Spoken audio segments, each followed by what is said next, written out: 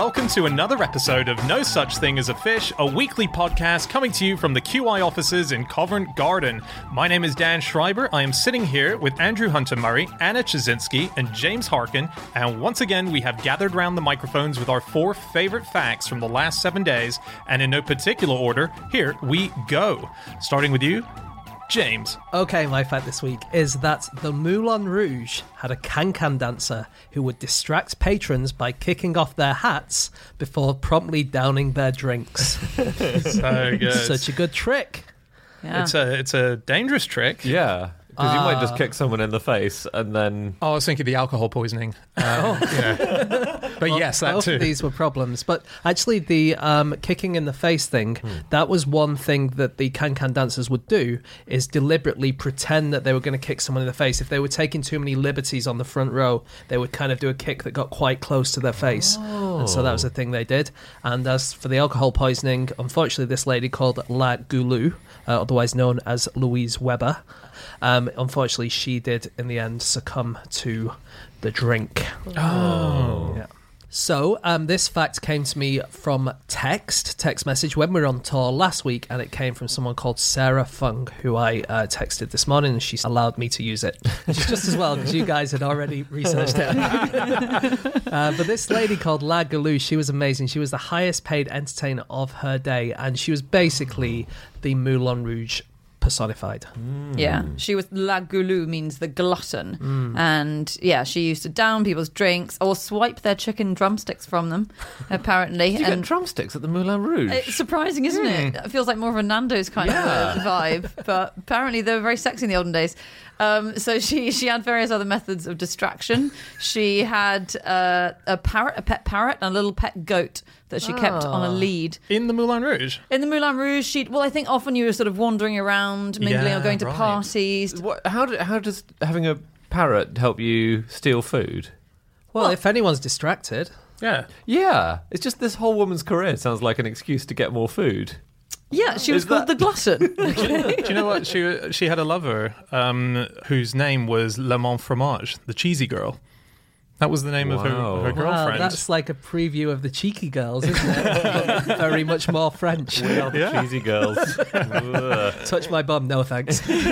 Although actually, La Goulou, sorry to interrupt, Andy, but La Goulou, one other thing that she used to do to distract people is she would bend over, show her knickers, and she would have a big red heart on her knickers, and that was like one of her kind of... Signature move. Yeah, exactly. Yeah. We've all got one. People had amazing names. Another of the dancers was nicknamed Grille d'égout, which means sewer grating. Oh, nice. So- What was her trick? I don't know. I haven't found that out. Do you know why she was called that? No, I don't. Wasn't it because of her teeth? Yeah, she Oh, had was like it? really gaps in her teeth. That was why. Oh. This is great. This is like WWF. They've all got Yeah. a character, a signature move. It's all real as well. It's all real. Yeah. There was another one called Nini les pattes en l'air, which means Nini legs aloft. Or legs in the air, Nini. Wow. Feels like that described all of them. Yes, it does, apart from the Nini bit. Yeah. It was Yeah. basically their thing was throwing their legs up as high in the air as they could, wasn't it? The French can-can. Yeah. Invented at the Moulin Rouge. So Weber, or Weber, I guess it looks like a German name, but she was French. She had a dance partner who was called Jacques Renardin, a.k.a. Valentin Le Dessaucé, which means the boneless. And he wasn't as successful as her, but apparently... What- Amazing. Every time he threw his legs in the air, they just wobbled back down like a jelly.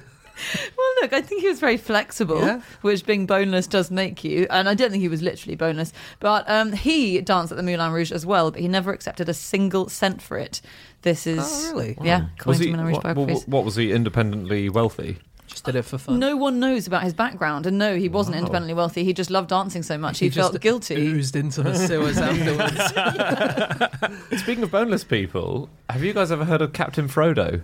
No. Some Lord of the Rings. Well, no, Captain Frodo is slightly different. I think he's from somewhere in Scandinavia, but this is a modern cabaret performer. He performs in a show called La Clique, which is really Oh, yeah, amazing. yeah. And his trick is that he can fit his entire body through a tennis racket. Oh, I have heard. yeah. I've And seen that. in fact, he's got 2 tennis rackets. One is 10 inches, you know, from the base of the head to the top of the head, and the other one is 8 inches from the base to the top, and he gets through both of them at the same time. Is he the one? Does he like dislocate his shoulders or something? Very much Yeah. so. He dislocates Yuck. everything in his body. It's incredible. And they do take the strings off, don't they?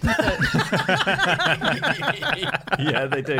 I was just thinking of one more boneless thing, and there was an Ivan the Boneless, wasn't there, in the sagas, I think. Ah. My favourite cartoon character in all existence is Boneless Chicken from Cow and Chicken. I'm so glad we're finally talking about boneless things after 5.5 years. Why is he called boneless? He has no bones. He has no bones, and his whole character is just, he turns up in about 1 in every 6 episodes, and he's just like a flopped lump of skin, usually over a chair or a table or on the floor, and they're like, oh, hey, Uncle Boneless Chicken's come to stay again. Hey, Uncle. And then he's just like, hello.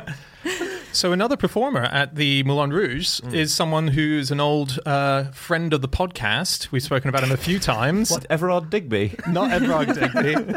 I say an old friend. We've mentioned him probably twice. Le Patamane, the farter. French farter. He was a headline act at the Moulin Rouge. Was he? You Yeah, don't so want to he have would- to go on stage after him, do you? Yeah. Yeah, so he'd go up, and I don't know how it worked, if we were mic'd, because I picture the Moulin Rouge as you say, like people are walking around with goats, you know. How are you going to hear? How are you going to But hear? he did do stage stuff, didn't he? He did do stage stuff, yeah. But I suppose usually he'd be in a quiet auditorium. I see your point, whereas, you know, Oh, a lot it's of more mingling rowdy. Yeah. noise. Yeah. It must have been mic'd up.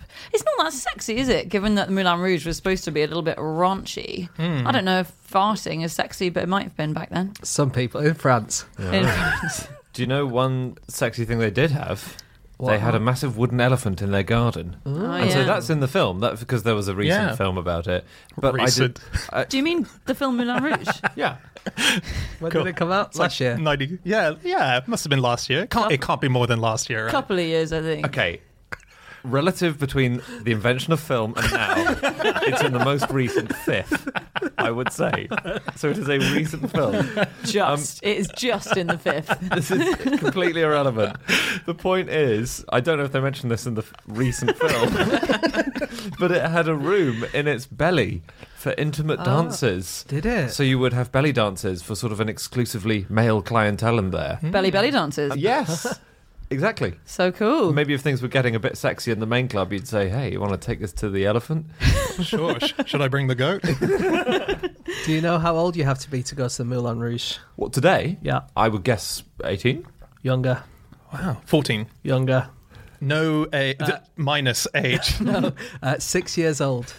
Children from the age of 6 are now permitted to attend the uncensored evening shows, according to their website. Wow. But even in the 1950s, they had a children's matinee every Sunday. What So did in that the involve? afternoon on a Sunday, all the kids could go there and watch it, but all the dancers were much more covered up. So they got you got the idea of being at the Moulin Rouge, but without the sexiness. So the elephant was closed off for the afternoon. There was no elephant in the room. That's a shame, because a massive wooden elephant would be the thing I, as a 6-year-old, would want to see, Yeah. rather Yeah. than a load of dancing girls at Yeah. the age of 6. I agree. Something else they had in the garden that was very good for children, if they'd attended, was the donkey rides. So not a thing you usually see in nightclubs anymore. But I don't know. The last time I went, which was quite recent, you got there in a horse and cart, didn't you? Yeah, they used to do donkey rides around the garden. It was a pleasure garden, which someone described at the time as a pleasure garden with small enclosures for dalliances. Ooh. And the girls used to be allowed on the donkeys so they could sort of hitch up their skirts and show off their legs. It was very exciting seeing people's legs at this time. Yeah. So it started in the 1880s, didn't Still it? is. Still It's is. still exciting. Sorry, Andy and I were looking at each other. Still exciting to see legs. Okay. So again, we're a very old-fashioned group here. We've established. You never really saw. I was meaning to say something. You were showing your ankles this morning. I've mentioned it to HR. I thought pedal pushers were acceptable these days. No, it was, because you hadn't really seen women's legs. They used to wear big skirts that went down to the ground, or at least you'd only just see a bit of ankle. And suddenly they're doing the can-can, which is exposing their upper thighs. And it became the main attraction, really. And police used to go and check they were wearing underwear, so they'd come to the Moulin Rouge to watch. Well, I bet they were gagging for that job, all of I them. was going to say, that is better than office work, isn't it, as a policeman? It's a good gig if That's you a can pretty get good it. gig. No, they did tend to wear underwear. They would were have said you're knickered if they had to carry out arrests. Yeah. very good. The Moulin Rouge has quite a few Guinness World Records. Okay. Yeah, specifically for can-can. So they have the most circular French can-can kicks. They did 29 in 30 seconds. So they did this outside of the Moulin Rouge. Circular kick. So it's... I imagine it's when you go, yeah. you kick your leg out to the left and it goes all the way around. A And bit up like and a falls on the right. roundhouse kick. Yeah, exactly. Okay. Yeah. And then... there's- Like you're waving, but with your leg. Yeah.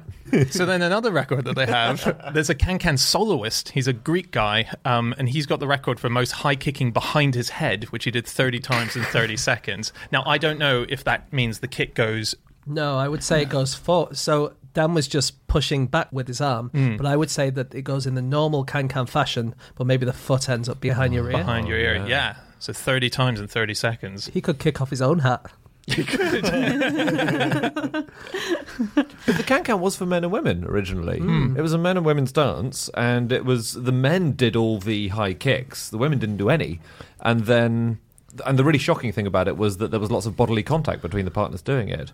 And then the women started joining in the high kicks, and people noticed that, oh, this is really sexy.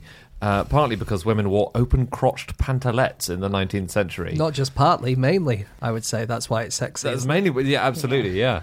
So they then thought, oh, this is much better than watching a load of men just leaping around all the corners of the stage. And that's Yeah. how it got its salacious reputation. Did they really? So when they did the can-can at certain points, they must have had underwear under that, right? They weren't flashing their vaginas in the mid-90s. I think they believe were. they were. Yeah, I think they flashing were. their vaginas.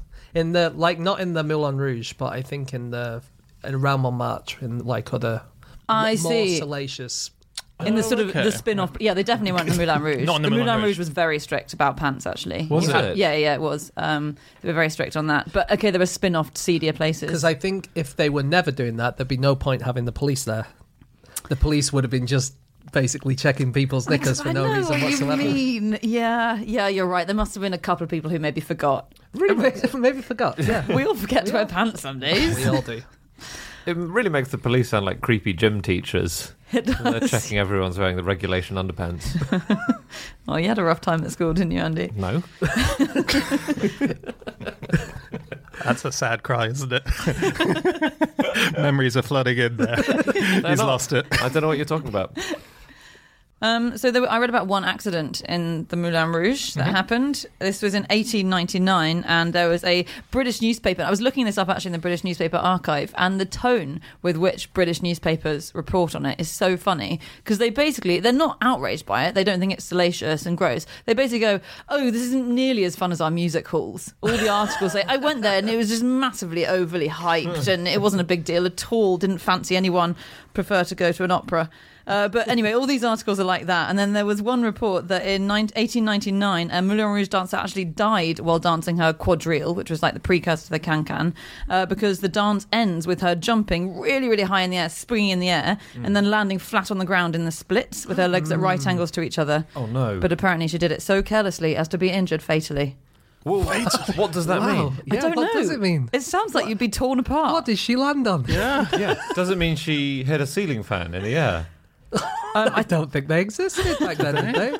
Oh, ceiling fans have been around for a long time, Have haven't they? Well, you get those punkers in India, don't you? Which are the sort of big mats you hang up and then you swing Yeah. them to and fro. It'd be hard to kill yourself jumping say into so. one of them. Also, it's the only guy who goes to the Moulin Rouge looking at the ceiling fans. It was the first place with electricity, though, in France, wasn't it? And Well, so maybe they needed it to operate the ceiling fans. Thank you. riddled with ceiling fans. The main attraction, actually. We've got to invent something that can make these ceiling fans work. Just on scandalous dances Yeah. and the British press's reaction. So the waltz was an earlier scandalous precursor to the can-can. So it arrived in London in about 1790, but even 25 years later, it was still pretty shocking. Again, because you were very close to your partner. And an article in the Times wrote, "So long as this obscene display was confined to prostitutes and adulteresses, we did not think it deserving of notice. But now that it has attempted to be forced on the respectable classes of society, we feel it a duty to warn every parent against exposing his daughter to so fatal a contagion." That was the waltz. Wow. Yeah. Yeah. I still feel that way about novels. What's a novel? You say novels? Novels. Oh, novels. Novels. Novels. I thought it was some dance that I hadn't heard of. Everyone's doing the novel down at the club. It does feel like something they might do in Bolton, in the dance halls of Bolton. Everyone do the novel. It does. It does not feel like a Moulin Rouge kind of dance. Okay, it is time for fact number 2, and that is Andy. My fact is that in 1959, as a publicity stunt, a 3-ton block of ice was driven from the Arctic Circle to the equator. This is the craziest story. It's insane. So this was, I found this in an article on amusingplanet.com, which has brilliant articles about all sorts of stuff on it. And this was in the 1950s. It was a stunt by a Norwegian firm, which was trying to show how good their insulating glass wool was. I didn't know about glass wool before either. But it was in response to a challenge on Radio Luxembourg. In 1958, they challenged anyone. They said, if you can take 3 tons of ice from the Arctic to the equator, and it's verified, we will give you 100,000 francs for every single kilo that remains when you get to the equator. Wow. But the trick was you weren't allowed to use any refrigeration. But you're allowed to use glass wool. You're allowed to use glass wool. And that prize was big. That was the equivalent of $17,000 in modern money per kilo. Okay. This is a big opportunity. And how much did they get to the end? Well, by the time it got to the end, it had lost 11% only of its weight. So do we know how much they got? How So many they got kilos nothing. left? It must have been about right. 2,700 kilos left. Yeah. It was a 3,050 kilo block that this firm did. So and they were must really have got excited. about the modern day equivalent of $2 million or something. Well, Radio Luxembourg had retracted the offer when it became clear how much money they were going to lose. Before they set off, though, they They retracted the offer very early. But the manager at Glassvat was so excited because they just wrapped up the block of ice and they took loads of medicines with them, so it wasn't a completely pointless trip. And they just put this massive block of ice on a truck. I mean, taking ice to the Sahara is not pointless anyway, right? It's No. at least useful. That's for those true. People. Although, did they then distribute it around the Sahara for cocktails and stuff? They did. Did they? Yeah, they did. They chopped it up into little blocks and they gave it to people who, in the article, says had never seen ice before. Really, ice blocks, for that Although purpose. there was one thing where there was a documentary made about it, and there were pictures of camels drinking this fresh Norwegian water as if it was the greatest thing in the world. But actually, everything that they were drinking was full of glass wool and tar paper, so it was it wasn't really potable at all. Do you know what happened to some of the ice? Some of the ice was flown back to Oslo. Really? Yeah, it was wrapped in presumably a smaller amount of glass wool, and it was flown back to be given to journalists in their drinks at a media Nice. reception in Oslo, all about this incredible achievement. That's really cool, isn't it? Yeah. To have a gin and tonic where the ice has been all the way to Africa and back. Yeah, it's incredible. I mean, I know we're not supposed to buy things that have flown halfway around the world. It was the 50s, so it's fine. There was an insane thing actually. So they had an all right drive down to North Africa, and by the time they got to North Africa, they'd only lost 4 litres of water out of 3,000 kilos on this block. I mean, this glass wool stuff is really good, but Algeria was in the middle of a civil war. So bad time for driving through. There were no roads through the desert. No. And they had to keep on getting out and digging it out, just digging the truck out of a sand drift that had got into. And the worst thing was they had a very limited water supply. Yeah. So they were really thirsty all the time they were driving it. Could they despite not just having lick the block? 3 tons of ice. Wow. So disciplined, though, that they all refrained from licking the ice. They wouldn't even take a milliliter off it. yeah. Great. Yeah. Didn't they have to be guarded by the French Foreign Legion at one point? I think going through the Sahara Desert, yeah. they were guarded because of the guerrilla forces in the Sahara that they thought might attack them. Yes, I think Algeria was then in the process of stopping being French and starting to be Algerian. So I think that's why the French Foreign Legion might have been there. What a lovely way of putting that. Very traumatic decolonisation of a country period. We're in this gradual transition phase. And they did, as you say, they did take medicines with them. So they ended up in Gabon at the end, and they brought a shed load of medicine, tons and tons of medicines to deliver to the people. Yeah. So not just a PR stunt. No, although predominantly. Mostly a PR stunt. Yeah. But actually, the idea of bringing ice from the north or the south and using it in warmer climes is quite a common idea through history, right?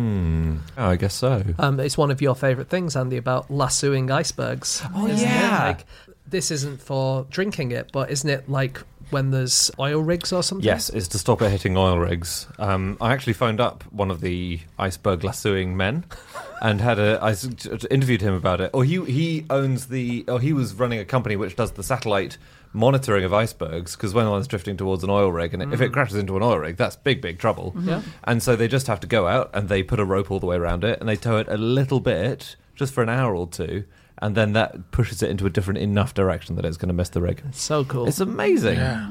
But they don't fully tow it to the equator, which would be a big job. But that has been a thing that people have tried to do in history, and actually people have done that. They've taken it from Antarctica up to places like Peru, and where they used it for the brewing industry, when they have droughts. Yeah, we had to cut the ice. And you mentioned oil platforms. Russia actually uses ice as a drilling platform.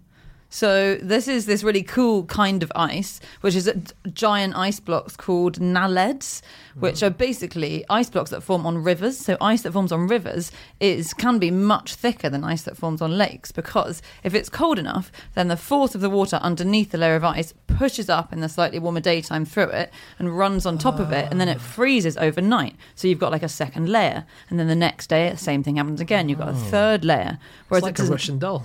It's like a Russian doll, but made of ice. So you can get these huge, like 7-meter thick blocks of ice. And they've been used for things like the North Korean military. I know we don't like to take tips from them, but the North Korean military use them to build river crossings for their tanks in winter. And Russia has drilling platforms made of these giant ice blocks. Do they move? Or can you move them around? Can you tow them into place? They pick them up, so they take them out of the thing. Yeah, it's amazing, because there was a plan to use them in Mongolia. This is where I found out about them first. In 2011, a plan for keeping Mongolia cool in summer. So I thought Mongolia mainly had a problem with being too cold, but Ulaanbaatar gets very hot in summer.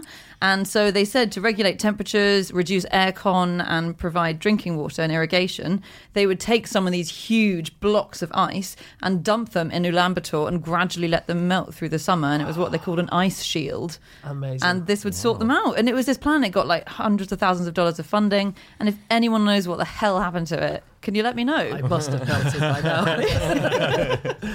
That is amazing. So do you know whether it actually happened? I have no idea. It kept on saying they've got the funding, they're doing this, the plan's underway, 2011. Zilch from here on in. So weird. So on publicity stunts, Game of Thrones announced the premiere of their 7th season with a block of ice. What they did was they set up a large block of ice, and then in front of it they put a camera and they set up a Facebook Live broadcast with the block of ice melting. And if you typed fire, I think this is how it worked, a little flamethrower near it would blast a small amount of fire. And as the big block of ice melted, it was going to reveal the date of the launch of the series. That's clever. Unfortunately, it took a long time. It took over an hour, and everyone was typing fire, and everyone was getting really frustrated. It turns out ice is really hard to melt. even if you type Dracarys, which is a thing from the show, and it means that multiple flamethrowers fired, it still took more than an hour. And then the live stream broke. So they were just left with a big block of ice, and eventually Game of Thrones just tweeted the date that the series was coming out. Everyone hated it. I can't believe Game of Thrones fans, above anyone else, couldn't be bothered to sit around for 1 hour and wait for that. Well, there was no nudity in that hour, so I don't think, That's the mistake, isn't it? It should have been like one of those mugs that when it gets hot shows a naked woman. It should have been two shagging Vikings who gradually appeared. Or whatever. For someone who's never seen it, you've got a very good grasp of what the show is. Thanks very much. I was looking up ice stunts as well. Did you guys ever hear about the 2001 sort of ice contest launched by a Birmingham radio station, which it was on Andy's looking horrified enough that suggests he definitely knows about this. It was BRMB radio station, and basically it got this cool idea from a New Zealand website which had run a similar competition, and this site said that you got a block of ice, of ordinary ice, and they'd had a contest to see how long contestants could sit on it, and the winner got a prize. And so this Birmingham radio station decided to do the same thing, but due to what was reported as a breakdown in communications, they had people sit on a lump of dry ice, which is, of course, minus 78 degrees Celsius. So it ended up, it was to win tickets to go and see Jerry Halliwell and A1. Oh which- my God. They ended up going, didn't they? That's the worst thing I've ever heard. No, it landed 3 contestants in hospital for more than 2 months with severe frostbite. They got permanent scarring. 3 of them had to have skin grafts and stuff. And severe burns. The one who escaped with less serious burns only escaped with less serious burns because she was wearing 14 pairs of pants. Wow. Sort of the opposite of a Moulin Rouge performer. It's a really bad story. That is bad. And the thing is, there was a St John's ambulance team watching, and they said, you really shouldn't sit there for longer than 10 minutes. That would be dangerous. And they were there for nearly an hour. Still 10 minutes is too long. Yeah, Dry completely. ice is minus It's God knows insane. what. How did one person not read like minus 78 degrees and say, this feels weird? Well, eventually there was a massive legal, case over it, and the radio station was fined £15,000 Yeah, pathetic. for 3 people permanent scarring for life. Wow. Insane. But they got to go to the concert. Well, that's good. Yeah, and hopefully, although apparently it really hurt to sit down. So you'd hope, I suppose, that they had mosh pit tickets. Well, you wouldn't be sitting down at a Jerry Halliwell and an A1 gig. You'd be on your feet the whole time. Oh, you'd be being passed over the wave thing that people do in the audience with their arms in the air. Okay, guys, enough. Go on. You know, the mosh pit. Yeah, what's it? No, that's not what it's called. Yeah, you'd be crowd surfing. Yeah. There you go. Oh, wow. Do you remember David Blaine's ice thing? Oh yeah. Not really. No. This was before he went up over the River Thames. Yeah. He spent 58 hours inside a block of ice in the year 2000. Oh, that's right. Yes. Yeah. Yeah. Did he really, or was it all Yeah, he fake? did. Yeah, he was sealed in to 2 blocks of ice with a body-shaped cocoon in the middle. Right. And he had a tube to breathe through, and he could drink water. I mean, he could drink water whenever he liked, I guess. But this was good mostly because of all the other magicians immediately giving him shit over it and being furious. So Penn, half of Penn and Teller, said, pumping hot air into a phone booth and putting ice around it and standing around without a thought in your head isn't a trick. And a spokesman for David Copperfield said, if you look at the physics of it, it's warmer than a down-filled sleeping bag in there. Wow. They were really livid. Yeah. And they don't know he didn't have a thought in his head. He could have been creating the next Shakespeare. Yeah. It was also- Or his next trick, like, I'm going to sit in a box next time. Exactly. Come up with that kind of genius out of nowhere. Awkward if he did lick the sides and then your tongue got stuck to it. Just how long was he there? 58 hours. 58 hours, just tongue stuck to the wall. Everyone watching.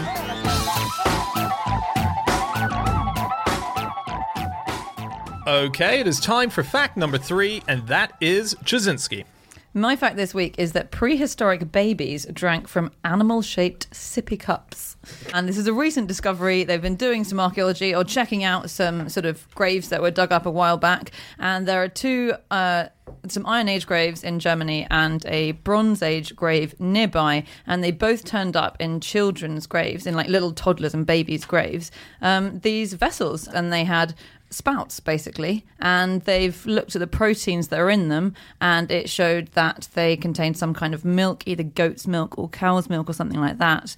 And it's really interesting because we didn't know that women weren't just breastfeeding their children exclusively at that age, and it turns out that they were obviously using cow's milk and stuff. But they think it might be the cause of a big baby boom. So the first baby boomers were prehistoric, and they happened basically because people stopped having to breastfeed their children for so long and so much because they maybe had these sippy cups and they shared childcare a bit more because they'd settled down into group communities. And so when they weren't breastfeeding, they then menstruated a lot more and got pregnant a lot more, had loads more kids. It's all about the cups. So it's a good news story. It's a great news That's what we're story. trying to say. Yeah. And just to clarify in the fact, similar vessels have been found that are shaped like animals in the same region. So we now know that these animal-shaped cups were used for babies. Yeah. Which makes Got sense. it. Got it. This is, would I be right in saying it's not just a good news story, it's a sort of seminal human existence story, right? This is a big moment in how there was a big boom of life that came off the back of it, where Yeah. suddenly we were farming humans, basically.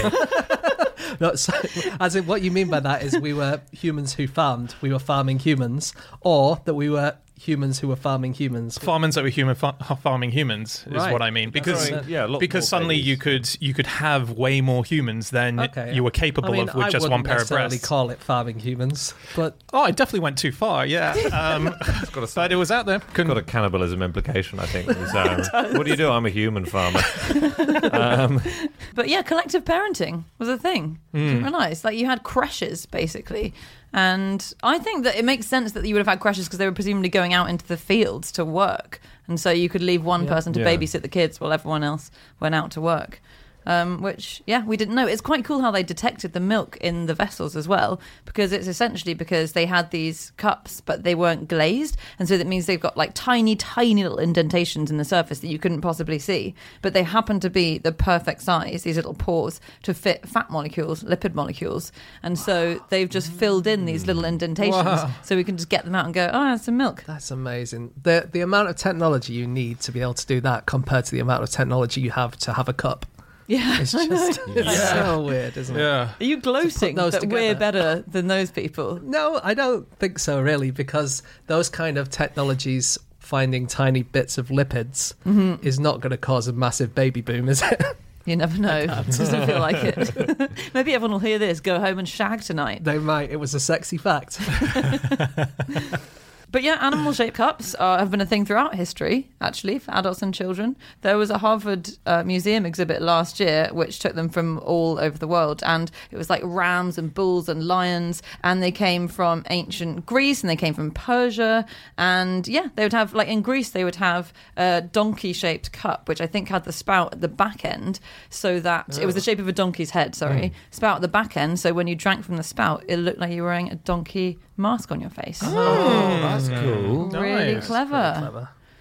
They used to have human head-shaped cups, as in they were actually made from human heads. That was a thing. Quite around the world, people have drunk out of human skulls, but the oldest ones we have are from Somerset in England. Oh. Really? Yeah, we were the origins of drinking out of human skulls. Wow.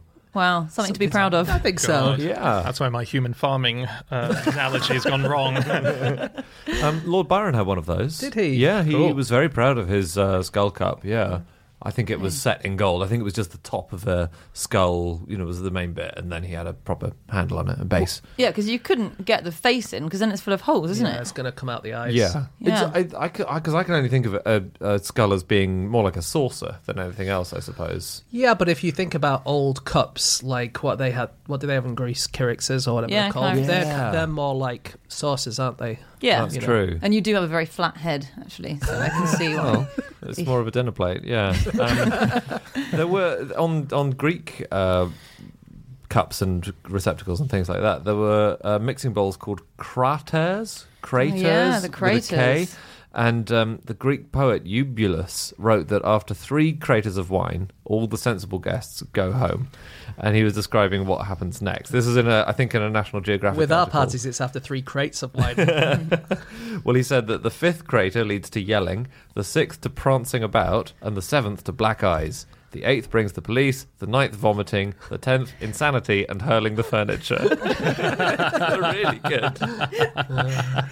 I reckon that's a slightly different order to how we do it now. It's essentially the same, but we've just slightly evolved to tweak it. I think vomiting actually comes before black eyes now. And I think Yeah. police comes last. Yeah, exactly. Unless they've got involved, because there's at least 2 You're more right, actually. sessions there. Yeah. Because, you wouldn't get the police just for yelling or for prancing about. Maybe for black eyes. But insanity and hurling the furniture is a definite public order offence. Yeah. Yeah. You're right. And as you say, once the police have come, the party's shut down. It's weird. So, in fact, under what circumstances did the police come and then leave and then the furniture hurling happened? Yeah, true.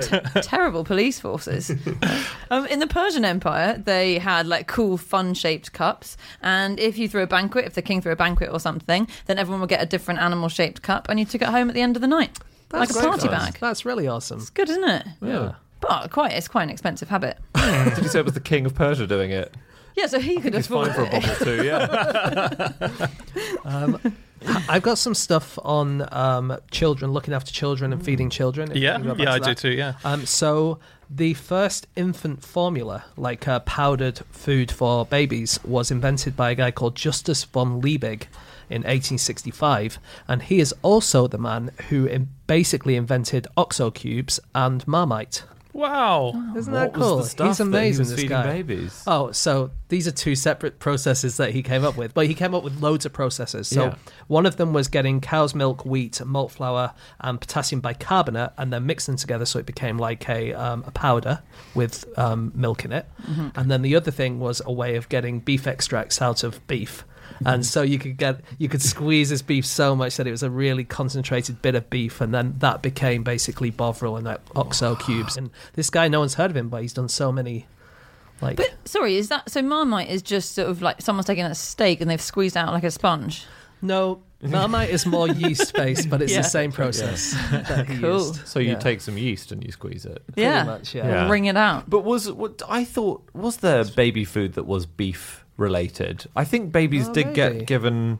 There was a thing called, was it pap or panada? Oh, pap is like bread and milk, isn't it? I think it's just bread and milk mixed or something. I think it covers a few different things. Oh. So you could be milk and flour or melted butter, and then sometimes children were just fed a kind of meaty broth. I think no one really knew what came after milk for a long time. And people just experimented with yeah, different why stuff. not? Yeah. Like meaty broth. Sounds Yeah, good. it must be nourishing because Yeah. it's meat, you know. Yeah, I was reading that in the 1700s in Paris, not many people actually breastfed their own children. It was a big thing of outsourcing for wet nurses. Oh, yeah. So there was a survey that was conducted by the police chief of Paris in 1780. Another creepy policeman. He'd been promoted from looking at knickers to looking at boobs. The survey revealed that of the 21,000 children that were born annually in the city, 17,000 were sent to the countryside to a wet nurse. Wow. There's a huge Yeah. amount. And then there was a condition that if you were sending your kid to a wet nurse and you had the money, you would pay them to exclusively breastfeed and look after your kid. Yep. But these wet nurses had kids, so they had to outsource their kids to poorer people out in the country. Yeah. So there was a lower rung of wet nurses who were the sort of more, for the poverty stricken. Yeah. So kids were just being pushed further and further into the country of France to suck on a boob. it was. So I had no idea it was so widespread. Yeah, like 90% of people were not breastfed by their own mother. And also you have this image of wet nurses as being for a rich family and, you know, you pay for the wet nurse. But largely, especially when people started industrializing, it was for poor families and it was for people going and working in factories. And then, you know, nothing you could do with your kid. It's a rough gig, though. They were very looked down on, the wet nurses. Were they? Yeah, it seems very unfair because women They're would doing a proper job. They're doing an important job. It's a really important job, and if you've insisted that you latch your own baby onto another woman's tit, then teat. Well, either. Tit and teat. Synonyms. Yeah, the least you can do is show some gratitude. I think you're absolutely right. Thank you. I was looking at weaning and breastfeeding and things like this. I didn't know that there was a big study of this in the 1950s by a scientist called Ian Wicks, and he found that Renaissance Europeans had fed their infants with a cow's horn with a leather nipple attached to it, which is a wow. pretty cool way of being fed. Yeah. Yeah. I mean, I think also in Europe around that time they were going directly from the cow, weren't they? Like you would just attach your child to a cow or a goat or something. Yeah, Really? the goats. Yeah. They used to Wow. have goats in orphanages. God, so the Moulin Rouge might have had the goat out during the matinee performance for kids. Just as a... The goat would just go around the audience as like a shot girl.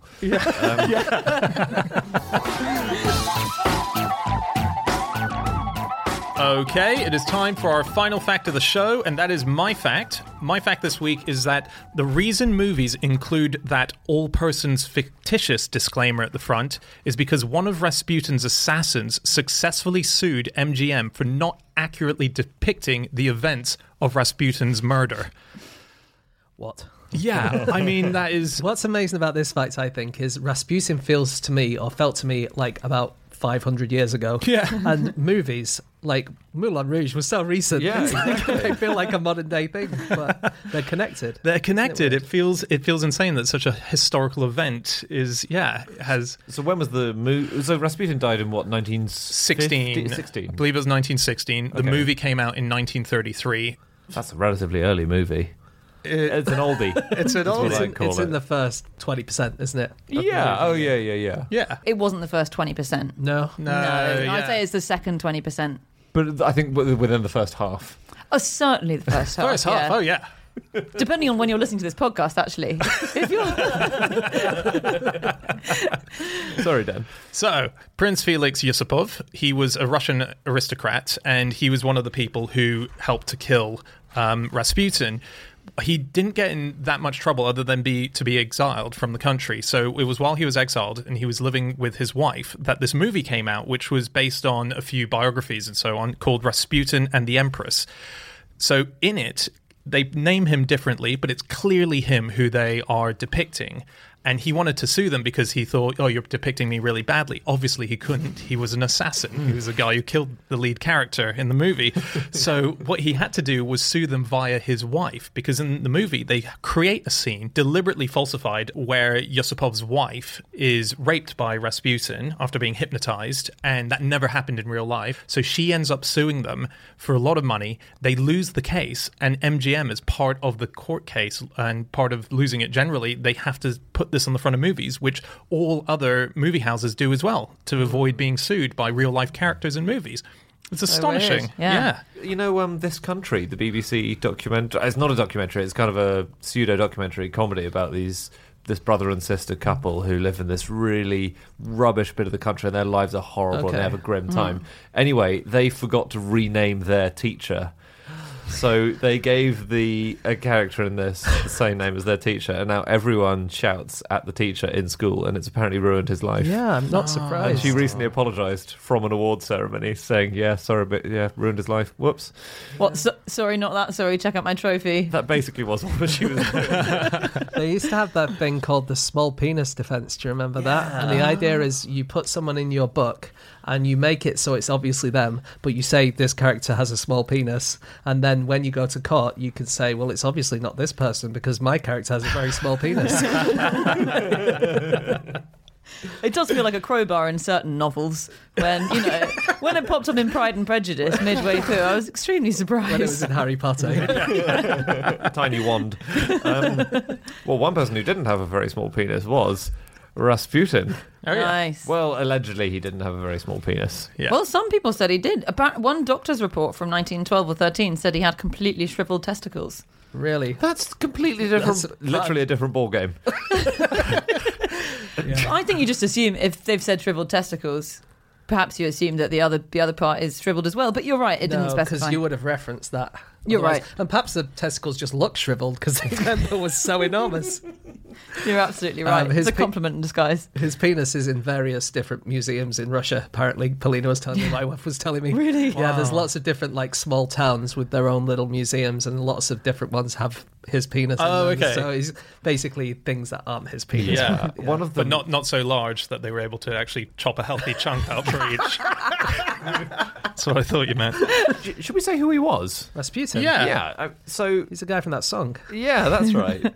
Sort of monk, believed to be a mystic, who had this weird relationship with the last czars of Russia, Tsar Nicholas II and his wife and their son, and could allegedly cure their son's haemophilia. Yeah. And was eventually offed for for this very dodgy influence he seemed to have over the whole court and over the Tsar. Yeah. Also, he had a phone call earlier that day, Rasputin, with a death threat.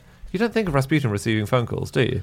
He loved the Yeah. telephone. Did he? I think of him with phone calls because that was famously how he used to cure the Tsarevich. Oh, yeah. Yeah, but he loved phone calls. He and his daughter used to make nuisance phone calls all the time, where she used to do dirty voices to the men who would answer the phone. And whenever he ever was on the phone, he would always do squats, twirls, and stamps while he was on the phone. He'd always dance around while he was on the phone. Whoa.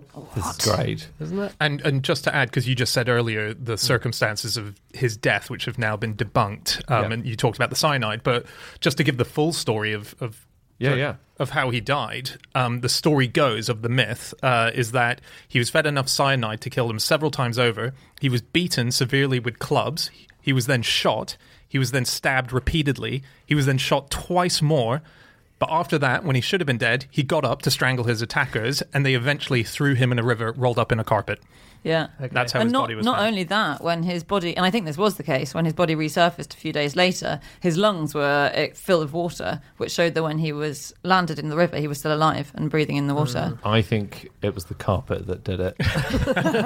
And are we going Yeah. to say what actually happened? Like, Well, yeah, but just the account of the poisoning, because this is all Yusupov's account as well. So when he arrived, they gave him loads of cakes, which were poisoned with potassium cyanide. It had no effect. So then they gave him a glass of wine laced with potassium cyanide. That had no effect. Then they gave him a second glass of wine laced with potassium cyanide, and they said, "Are you feeling unwell?" And he said, "Yes, my head is heavy and I have a burning sensation in my stomach." So they thought, great, we're well on the way. So they gave him a third glass of wine laced with potassium cyanide, at which point he perked up and said, "Oh, thank you, I'm feeling much better after that third glass of wine." So they had, then the police were called, then the black eyes. at this point, they've run out of potassium cyanide and they're really wondering what to do next. But there are all these theories about why the poison didn't work. One is that they just had old poison. One is that he was given sugar, like it was cakes and wine given to him, and that binds with the active ingredient, which makes it much less poisonous. Yeah. And then there's another theory that Yusupov made up all of this, and Yeah. actually they shot him and threw him in the river. I think Yeah. that's the one that we kind of think now, because they there was a confession by one of the conspirators later on who said, no, we didn't poison him at all. Yeah. Just shot him. But it fed the myth, didn't it, of this Yeah. crazy, invulnerable Yeah. monk who is sinister and has some weird malign influence over the Tsar. And sort of really sordid, and it's really difficult reading about Rasputin now because we know that he was such a victim of propaganda of his time. So all the first-hand accounts about how sex-crazed he was, this weird nymphomaniac guy, we don't know. I mean, I think there's a new biography that Francis Welch wrote, I think, but even then, I think at the time there was such a hardcore propaganda drive against Rasputin. Should we not just go with the rumours, though, because it's going to be funnier? Yeah. Like, should we not just say that the reason the women of St. Petersburg loved having sex with him so much is he had an enormous wart on his penis that meant whenever he had sex with them, they got an immediate orgasm? Should we not say that kind of thing? We can say it. We can say it. I'm going to kill everything you said. Actually, James, have you actually seen this wart yourself? Look, you can have it, like, if various things are not true. Like, he did not get out his willy in a restaurant and wave it around to prove that he was Rasputin. Wait a minute. We think that did not happen. I've never heard that one, actually. So this was in 1915. This was shortly before he died. You know, he was under observation by the police, and he goes to a restaurant with a group of followers and starts bragging about his relationship with the Tsar's wife and implying that he slept with the Tsar's wife. And someone asks him, "Are you really Rasputin?" And he replies by getting his penis out, saying, "This is what Rasputin does, therefore I must be Rasputin." But it's a bad proof because it's him saying, "Look, if I wasn't Rasputin, would I really be getting my knob out in a restaurant?" Yeah. Who is the president we spoke about that did that as well? Lyndon Johnson liked to get his penis out a lot. Yeah. All the time. But he did it in response to journalists, didn't he? Yeah, I think so. It's not a good way of proving it because it's such an easy trick to imitate. It's true. Well, you've got to have the big penis to do it. And the massive wart. It's Yeah. so hard to tell from the other side of the restaurant. Equally hard to enjoy your meal afterwards. Can you imagine Lyndon Johnson on the Andrew Marr show on a Sunday morning? Well, I'll tell you this much, Andrew. Anyway, he didn't do that. Oh, He didn't do that. There's a myth about the restaurant. Yeah. But he did. There were all these rumors about his genitals, and people kept on wanting to pull them off. I think maybe the two are related, though I don't know. But there was a monk called Iliador who, first of all, he claimed that he'd got 120 bombs that he was going to use to kill Rasputin, and then by some course of events, he apparently lost these bombs and ended up chasing after him with an axe and telling him he was going to castrate him. Don't know what happened to the 120 there. There was another holy man who was called Blessed Mitya who ended up punching Rasputin in the face and then trying to pull off his testicles manually. Yeah, which there didn't work. There was a bishop called Hermogen who grabbed Rasputin's penis, screamed that he was the Antichrist, and proceeded to beat him with a huge crucifix. Do you know who almost got the gig before Rasputin? What do you mean, the gig? So the gig was basically the Countess Tsar. She Her was spiritual advisor. Yeah, spiritual advisor. She was very into. So it must be someone we've heard of. It is definitely someone we've heard of. George Bernard Shaw. No, It's a great guess. lovely guess. but Oscar no. Wilde. Yeah, lovely guess, but no. Harry Houdini? Harry Houdini. No. Yeah. Oh my God, what a guess. That's an incredible guess. What? Yeah. Harry Houdini was over doing shows there, and they met up. And there's that famous thing of Arthur Conan Doyle not believing that Harry Houdini wasn't really magic. Same thing with the Tsar and the Countess. They thought he was genuinely doing magic tricks. What offered a him world. the role. What an alternative universe where Yeah. Harry Houdini is Rasputin. That would be Yeah. amazing. Yeah. I mean, he probably could have got out of the river. That's the terrible ironic thing. Yeah, what, roll me up in a carpet? No problem. That's insane. Yeah, Dan. and What he the heck? he was. I read this in a Harry Houdini book. He was offered the role afterwards as well. So we've lost our advisor. I don't know if you saw the papers, but we're looking for someone new. And Houdini was asked once again. He turned. If it you'd down. said no the first time, I think that second time, if you had read the papers, it would be a pretty hard no, wouldn't it? yeah, that's true. Do you know why they think Rasputin was so efficacious in curing the Tsar's haemophilia? Right. No. So haemophilia is a disease where your blood is very thin, and if you cut yourself accidentally, you don't stop Yeah. bleeding for a very long time. So very, very dangerous. It's possible that Rasputin just said, in his kind of holy mystic way, chuck away all the medicine you've been given. I'm going to be looking after you. And it's possible that some of the medicine was aspirin. Oh, really? And aspirin Yeah. thins the your blood blood. as a side effect. So it may be that there was a grain of truth in Rasputin's advice, but Wow. not for the reason, obviously, that he was mystical. No. Just, I like that. That's Yeah. cool. Also, there's a thought that maybe when he was hypnotizing over the phone and sometimes in person, it has a relaxing effect, which it does, like meditating. And then if that lowers your blood pressure and lowers your heart rate, then you're going to bleed less. So it helps Right. dissipate it in that way. Interesting, yeah. But, conventional medicine is probably advisable these days. Oh, you square up. We were talking earlier about Maria Rasputin, his daughter, in the phone calls. So after this happened, she moved away and became a lion tamer in a circus. Did she really? Yeah, she did. That was one of her jobs. amazing. She was also a dancer in Paris in the beginning of the 1900s. Tell us where. Yeah, well, Tell no, us where. no. Unfortunately, I've not seen if it was there. But yeah, so that's what she did for a Wait a living. minute. Rasputin, everyone said he smelt like a goat. Yes, Didn't they? They did. Like, that was one of his things. He never washed. He once Wow. didn't change his underwear for 6 months. Yeah. Everyone who met him said he smelt like a goat. Who was with La Goulou? So you're saying maybe she, Maria Rasputin, was the goat? No, I'm saying Rasputin the elder was disguised. He was disguised as a goat. Survived. They never pulled him out of the river at all. Exactly. And that goat was just Rasputin in a carpet. Huge. It's such a fall from grace, isn't it? This actually makes... Ending up entertaining the children at the Sunday matinee. Does anyone here have haemophilia? Put it away. We believe who you are. Okay, that's it. That is all of our facts. Thank you so much for listening. If you'd like to get in contact with any of us about the things that we have said over the course of this podcast, we can be found on our Twitter accounts. I'm on @Schreiberland, Andy, At Andrew Hunter M. James, At James Harkin. and Chazinski. You can email podcast@qi.com. Yep, or you can go to our group account @NoSuchThing or our website, No Such Thing as a Fish. We have everything up there, including our previous episodes. We have upcoming tour dates, and we even have a behind-the-scenes documentary that you can find a link to buy. Do that, please. Okay, we'll see you again next week. Goodbye.